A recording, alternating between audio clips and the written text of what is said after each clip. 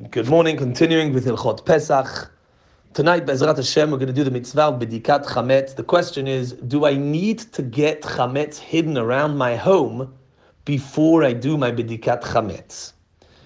Some early halachic authorities make the following argument.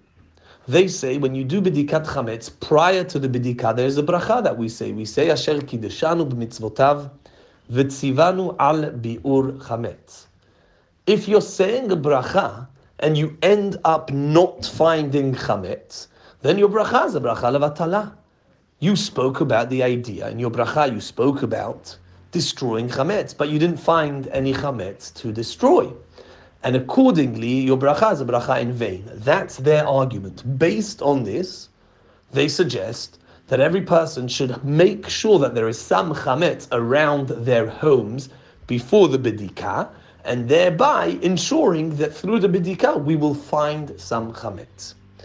Nevertheless, despite this opinion, the overwhelming majority of poskim don't agree with this. The overwhelming majority of poskim say that when I say the bracha al bi'ur chametz, all I mean is that if I find chametz in my home, I will destroy it. It doesn't mean that I have to find chametz. It means that if I'll find chametz, I'll destroy it, and if I don't end up finding chametz, the bracha is not considered a bracha levatala. And that is the halacha. From a halachic perspective, we do not have to make sure there's chametz in our homes when we are doing the bedikah. We don't have to get any chametz hidden around our homes before the bedikah. Nevertheless, the minhag of many communities is that we take 10 pieces and we hide them around our homes before the Bedikat Chametz, and that is not based on halachic perspective, but rather on the words of the holy Arizal, who Kabbalistically taught us that there is a very important idea behind these 10 pieces. So according to the Kabbalah, we should have 10 pieces of Chametz hidden around our homes before we do Bedikat Chametz. It's not, strictly speaking, a halachic obligation. We should make sure that these pieces are well wrapped in aluminium foil. Preferably they should be smaller than a kazayit, so they shouldn't be very big.